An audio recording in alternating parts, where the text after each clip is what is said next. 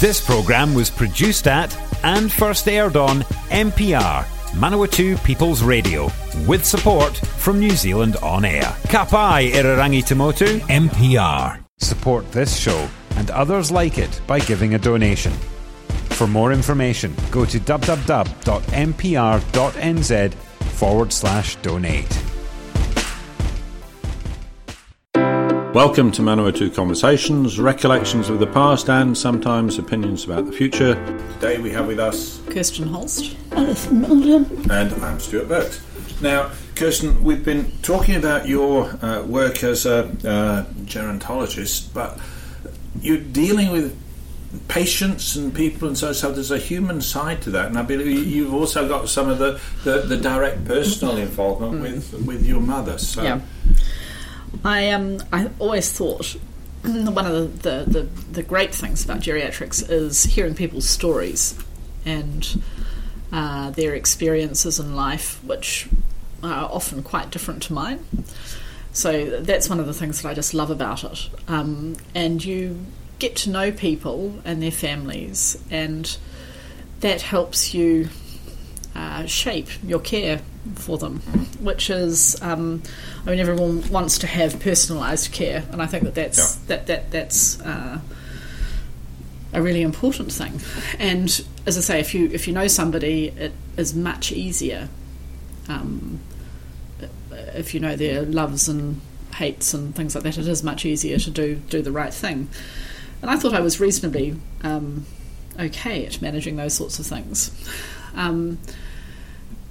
But I realise once you have a personal experience of somebody developing, a problem, and like for my mum, her developing memory problems, I really didn't have as much idea as I thought I did. I had lots of book knowledge, but in fact, a lot of the things that are devastating about those sorts of things, they're still devastating, even regardless of what you do. So, if I look at the things that we know that we can do to help prevent you getting dementia, so we say, keeping your brain active and learning. So we know that if you get a university education, that's a protective thing for developing dementia. Is that so? People with degrees are less likely to, or they get dementia later? Yeah, and it's just that's the thing overall. But is it a big difference? No, it's not a big difference, but it is definitely a protective thing. So that if you have extended your education, and it's that's just from the time that you left school, even people that stay longer at school and go on and do tertiary education, and maybe get advanced degrees, they're protective. Now on a correlation basis, though, is it because if you have more education, then you have a more sedentary job, it's less physically demanding, so you're going to age? I don't know, because being physically active is also something that's protective. So it's tricky. Okay. I guess it might be that you're less likely to kill yourself in your work by having more of a degree, a safer job, but I think that so my mum had a degree, and she was very physically active. She and my dad were great walkers, and they would spend hours out each day walking. This is even as they aged. As they aged, they were still very active. They've always been quite careful people, so we say don't get yourself head injuries by fighting or crashing. We always wear seat belts. We've been obedient about those sorts of things. We'd wear helmets on when you're cycling. My mum never played rugby, and she never did boxing. We did notice, and it's a funny little story in some ways, that my parents were very keen gardeners, and as Mum was noticeably becoming forgetful, she said one day to Dad, "What's that tree with the orange flowers outside?" And it was a grapefruit tree, and in fact the orange flowers that she was seeing were the grapefruit. And my dad then realised that her vision was was much more of a problem. So, and it turned out she had quite bad cataracts, and it did really help, her having her cataracts treated. for a while. So getting sensory input is a beneficial thing. Because they say the same with hearing. Hearing's really important as far as things go as well. And I guess that one of the other things around that is that it's really quite important to remain socially active. So being socially active is interacting with other people. It helps to be able to hear them and see them and see their facial expressions and things like that. So, despite the fact, here's my mum who should have had a lower chance of having memory problems. We do have a family history of being memory problems, so that my grandfather was quite forgetful by the time he died, her dad. But here she was. Mum ended up with memory problems, and I guess roughly what age? She was in her late 60s when I noticed. So would that be called early onset? Really, before 65 is probably early onset, and maybe there were some issues before then that we weren't noticing. But she, Now for people listening, there is a big difference between the dementia type forgetfulness and just forgetfulness, isn't there? Well, there's memory problems. They come in across quite a range of things. So that there's, if you think about your ability to be cognizant of what's going on. One of the things is sort of knowing what day of the week it is and things like that, knowing where you are in time and place, so an orientation thing. And somebody with no memory problems might still get the day wrong from time to time, but they'll have a pretty general idea about where they are, what season we're in, and that then helps you plan your life. There's also things like your ability to manage what we call activities of daily living, and some of those sorts of things might be about how you manage your finances and things like that. And so somebody who doesn't have memory problems is pretty aware of what money they have, what accounts they have the money in, and how to pay bills. They don't necessarily forget to pay them or anything like that. Every now and then I've had not registered my car until it was a bit late the other day. But, those sorts of things, that's allowed, and I don't think I have early onset dementia at the moment. But that there are things that that you have to plan for, and there's a planning aspect to things. So I often say, around money, for instance, if people can manage an FPOS card, remembering their PIN number, and sometimes if they have a couple of accounts, maybe they're managing a couple of accounts, and they're doing their internet banking, that they're doing pretty well. And one of the things that people might lose is that they lose their ability to manage on the internet, which is, this becomes a really big problem, particularly around in the COVID times when we're trying to download things. Now we have to say, because if people listen to this in 50 years' time, this is just coming in now. So for a lot of older people, it came in before that. Young people are used to it; they've grown up with it. Older people, it's something that a lot of them have just put off, haven't they? Well, I mean, I have to say, I remember going and staying on a farm in Southland, family friends, and they had a party phone line, and my daughters would just be horrified to know that you had to listen to the number of rings to know which phone to pick up. Where everyone in the family has an individual phone. Have you seen the clips on YouTube of the old dial-up phones with the dial, and they get teenagers and say, "You try and dial a number with this," and they have no idea. That's right. That's where you have it. 965 you da. You remember yours? Yep. And who else? And who are the talkers? Yeah. And you'd pick up to try and just remind them, other people want to use this line. I don't know. I mean, I can remember watching particularly American programs for some reason. Whereas, the phones, even were attached with a cord, Oh, yeah. And, the daughter would take the phone into her bedroom and drive everyone else mad by occupying it all the time. Yeah, in those homes they had a long cord. In a lot of homes you just had to stand there. In fact, even in this house, we've got a small alcove in the hallway where the phone would have sat. Yeah, yes. Absolutely. And, those are things that I guess people don't have any idea about. But a lot of people don't have smartphones. A lot of the people that I deal with don't have smartphones. Yes. So as I say, there's a little bit of a sequential loss of your ability to do things. Some people then can manage, and they can still use their FPOS card at the supermarket. Sometimes then that they actually can only use their FPOS card if they go into the bank, and that's really dependent on the bank people recognising them and saying yes. And it's again a sort of a society thing that sometimes I get referrals from the bank saying this person doesn't seem to be managing their money very well anymore. Yeah. I've seen a different sort of problem where someone sort of wandered into town and spent $500 on the FPOS card on things that they just didn't need. Fortunately, the shop sort of accepted the things back, but then you had to waive the card. And it's if it's a tap and go, sort of thing that it can be very easy for that to be a problem.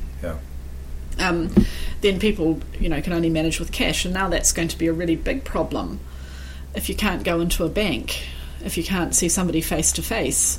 It's going to be, a more of a limiting factor about things. So that's the sort of the financial planning bits is another some of a memory problem. I have to say that because my family do food, I have a little bit of a hierarchy of cooking. So if people are doing their baking, should we do? Have we said who your mother? Oh well, my mum's Alison Holst. So so that's the okay. cookbooks and the TV programs. So she was a major. Everyone in New Zealand knew mum. Was that difficult growing up? Because you mentioned before your photos were in her books. No. So I was embarrassed growing up, and people made an assumption in our family. It was really interesting because I've got a brother, and my dad Peter is was a physician. He's a retired physician now, but he was a physician and did respiratory medicine. In fact, so when one of these sort of sexist things about things is that when people met us and asked what we were going to do, there would be slightly an assumption that I might do the food thing and Simon might do the medicine thing. Well, in fact, it turns out I did the medicine thing and he did the food thing, because I guess I honour my parents immensely by the fact that they didn't believe particularly in gender roles or anything like that. Some of the major chefs are male. What is he doing in the food area? Well, he worked with Mum for quite a long time, and when she became less well, he took over the business, which was a great relief to me that I didn't have to take over that. The business, so it's not... it was that Mum, that she still has books that are published. There's things to manage with that, and when the things do get reprinted from time to time. I don't know, in supermarkets there were things like Alison's Choice, which was the nuts and fruit and things like that. Yes. There were Alison's sausage rolls. Okay. And she imported knives into New Zealand. She was really a bit irritated by that we didn't have good knives available here, or not at a reasonable price, and she ended up importing Victronox knives as one of her things, and she did a mail order business with those. And so those are some of the things that Simon took over, which was, as I say, was great. Now, just as an aside, though, New Zealand, as a small country, in large countries, if someone's a celebrity, they can make lots of money. In New Zealand, with it being a small... Was it lucrative as well, or was it just high publicity? We lived comfortably, I guess. So, and He gave a living. I'm thinking we got people who win the singing contest and they say, "Oh, you'll have a career out of this," and they have 3 or 4 shows and they've drained the market. Yeah. Well, one of the things for Mum is that she did her food thing for so long. So she started when I was small, so I was 2 years old. She was lecturing at the Home Science School, and Television New Zealand, which wasn't called Television New Zealand, I don't think, by that stage, was based in Dunedin. That's where their studio was. Oh, yeah. And so they approached the Home Science School where Mum was lecturing, and they wanted somebody who would be able to do cooking, sewing, general home discussions, childcare, all those sorts of things. And so Mum was nominated as the person to do it, and they only ever got as far as doing the cooking side of things. That became very popular thing. And I guess that there were a couple of chefs at the time, but Mum cooked very much family food. This is something that people could relate to in their households and things like that. And so did it became... Did she change New Zealand cooking? Oh, I think so. I think... I mean, we lived in Dunedin, and it's got a reasonably large Chinese community. And if you look at some of her early books, she talks about things like putting soy sauce and things. You might be able to get this at your greengrocer, the Chinese greengrocer, which and now we think of. I think it's a very poor shop if I can't buy soy sauce off the shelf. And I, in fact, like to have quite a range of soy sauce that I choose from. So, I think that I don't think she was the only one that changed food in New Zealand, but I think that she made other people think differently about it, and people trusted her, and so that she did the basic things. Yeah. Was there a heavy focus on the nutrition content then, being academic? The importance of food was always important, and there were things that you could have as treats. So then they often were the things with higher fat and sugar in them and things like that. So we recognised those things. And there was fish and chips maybe as takeaways then. There weren't lots and lots of options and things like that. So I think that most people did cooking at home. And I mean the shops were all shut on the weekends. These are the days where it's late night on Friday night, and then I see as well an older generation that I'm talking about, say people who are about 80 now, who think a proper meal, even a proper meal out, should be a roast and vegetables. Or meat and 3 veg. I certainly think that Mum always. If you could say what meat you were going to have, and she said, "And what are you going to have with it?" We were talking about things. So it was certainly, and how is that going to be interesting on the plate? Those were some of the things she taught me. How is that going to look nice? You don't want to have steamed fish and cauliflower and mashed potato, because that's going to be very white, unless you're maybe autistic and you only want one colour food on your plate. How are you going to make things look good? And I very much admire both my mum and my brother because they are very creative people and they can make things look beautiful on the plate. And I'm, if they give me a bit of coaching, I'm not too bad.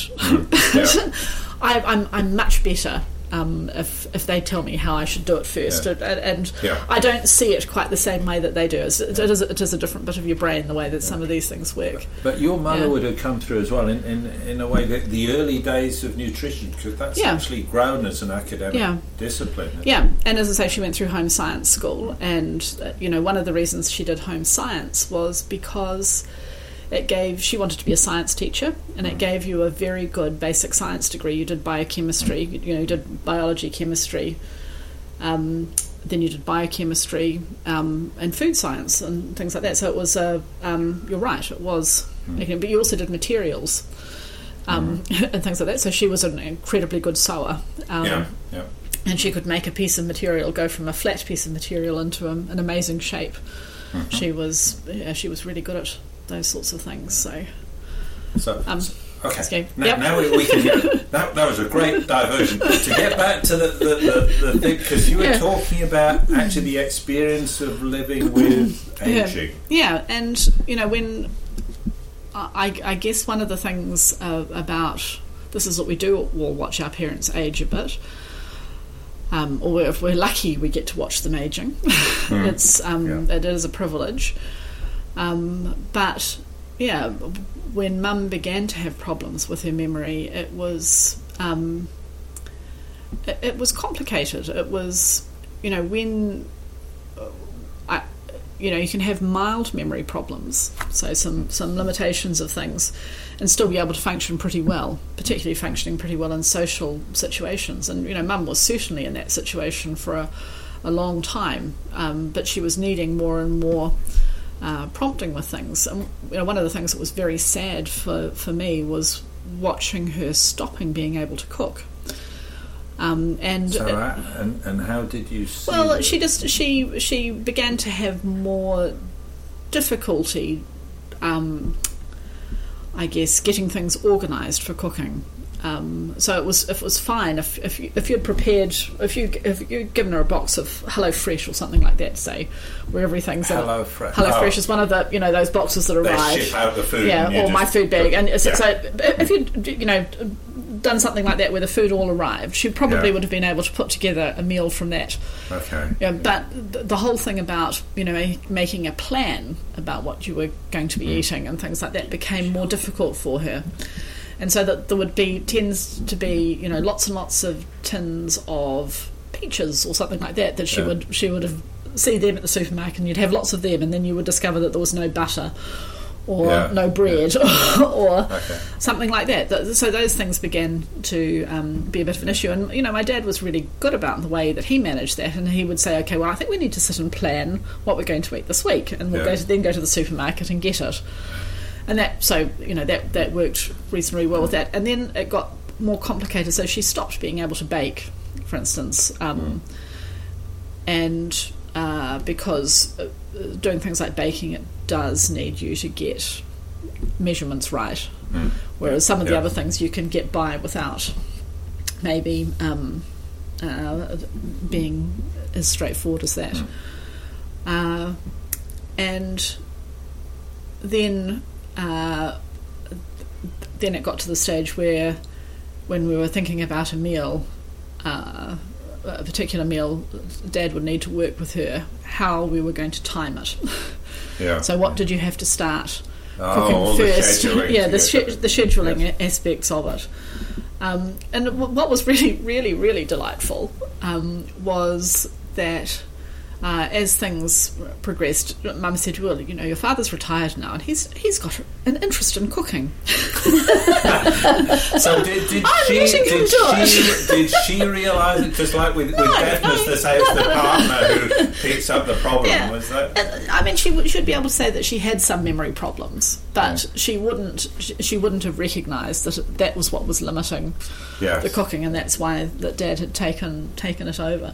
So it was quite funny. But that, as I say, within family food, my family, food is important, and there are particular things that were have always been important. So the first time you have a new potato for the season, you get a wish. The first new asparagus of the season, that you've very seasonal eating. My family were into that, so you'd have a wish when it was the first new asparagus, and if it was the asparagus you'd grown in your garden, it was particularly exciting, and everyone would divide the 1 or 2 spears so that everyone could have a taste of the wonderful new asparagus. And it was your secret. And things like foraging for mushrooms, field mushrooms, those were all things that were just a lot of fun, and have remained, they remain important for me, but they were, Mum maintained those. And Dad, we lived in Dunedin when I was growing up, and my mum had lived in Dunedin all her childhood, and bluff oyster season was quite important in our lives, and there's something special about a bluff oyster in our family. Well, when Mum was relatively forgetful. My dad would buy her a dozen bluff oysters each day during the oyster season, and he learned how to. She liked them on a piece of brown bread. Cut into 4, then an oyster. Okay. So you had 3 slices of bread, so that there's your dozen oysters, salt and pepper and a little bit of lemon, and she would eat them. And she said, "Oh, I don't know when I had last had a bluff oyster. That was so delicious." And the next day, I don't know when I last had a bluff oyster. That was so delicious, and it was so that was a loving thing, I guess, that my dad was doing, and it, as I say, it gave Mum a lot of pleasure, and it was really sad when oysters stopped giving her that amount of pleasure, but for a long time, that. So was it a sort of slow? Oh yeah, this is something that over years. Years. Yeah. I mean, over 10 years, more than 10 years. Wow. Now, so Mum's in her So mid-80s if someone's sort of moving in that direction, you can still expect a long time of quite reasonably functional life. Well, yeah, I think everything is going to be individual. Yes. Everyone, that we can't predict necessarily how things or what time frame things are going to progress over. But yeah, I mean, you certainly can have mild memory problems and live a very, very full life. And one of the things that was lovely for me was that once I was aware that Mum was having memory problems, and once everyone in the family was aware that that's what was happening, and we decided that she probably wasn't safe to be on her own at home, and so for Dad to get away and have a bit of a break, I used to go up and spend a 4-day weekend with them once a month, every 4 weeks, because that's what fitted in with my roster. A completely pathetic arrangement. What fitted in with my roster I would do. And we just would have the best time. It was just superb. Mum enjoyed painting and art and seeing things, and as I say, after she had her cataracts done, she would tell me how many. They live on the beach at Orewa, and she could say, I can see 6 rows of waves coming in, the white, the white caps, and she said, I think I'll draw a picture of that. And it was, but we would go out, and again, a little bit like the oysters, we'd go out and we'd go to visit the pet shop, because we like animals as well. We'd go to the pet shop and see the animals that were there, play with the guinea pigs, and look at the birds and see what puppies and kittens there were and things. And then we would go and have a cup of coffee at one of the garden centres. We'd walk around the garden centre and smell everything and enjoy it, and look at the frogs that were jumping into the ponds and the goldfish that they had there, and we'd have a cup of coffee and something to eat, and Mum would say again, I don't know when I did this last, this is so nice, and I could do that for 4 days in a row in the end, each day, and and we could still get a lot of pleasure out of it, and I just had to relax the fact that in fact I could remember exactly when we did it last, but she didn't, and that was okay. So we had a lovely time, and it was really funny, because my husband John, he got to the stage where he said, I'm not sure that I want to come with you, because you and your mother are going to sit and giggle and laugh, and I'm going to be excluded, and I'm not going to be the centre of your attention, so maybe I won't come with you while you're going to see your mum. And it was that was also delightful. And then, very sadly, my husband, he developed prostate cancer, and he had chemotherapy for that, and it was harder for Mum to recognise him when he lost his hair and things like that, all the things that happened with the chemo. And she can remember sitting, we had gone up there together at that stage, and we were sitting in the lounge, and she leant over to me and said, I'm not sure what's wrong, but I don't think that man is very well. Talking about John, and it was things got even more complicated, I guess, for me at home with John, and that he then had a stroke later, which left him wheelchair dependent, and it also affected his language. So a terrible thing for him to have to listen to me all the time rather than being able to pipe in as well. But we were, we were able to go up and spend time with my parents then as well, and make things work. But yeah, that was too much of a change in John for Mum to be able to recognise him. And now, I mean, I have to say that Mum and I look similar enough that I think she realises that there's a familial similarity, but I'm not completely convinced that she knows who I am anymore. Yeah. But that doesn't, when we were in the COVID situation, the first time I was up there, as we were when we went into the first lockdown, I had been there the weekend just before that, and I was realising that we were going to lockdown and wasn't sure when I was going to see her again. So when I was saying goodbye, I started crying.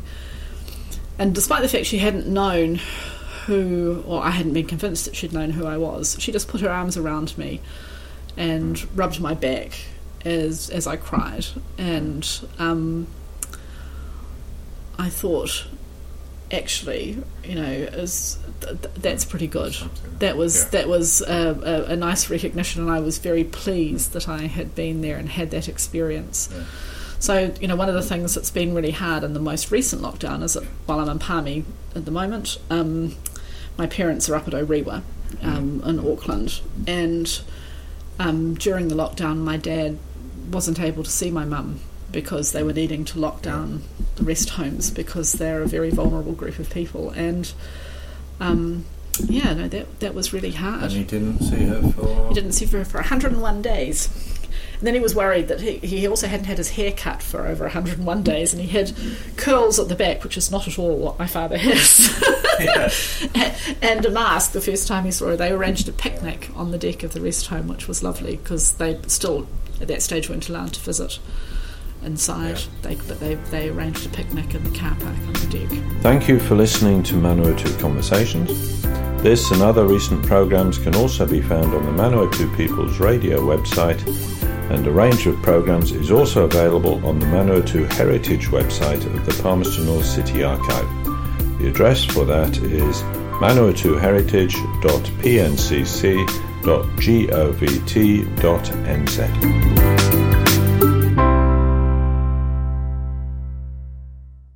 If you're a fan of NPR, listening to our podcasts and live stream has never been easier. Just search for accessmedia.nz on the App Store or Google Play and download the app with the kiwi fruit logo.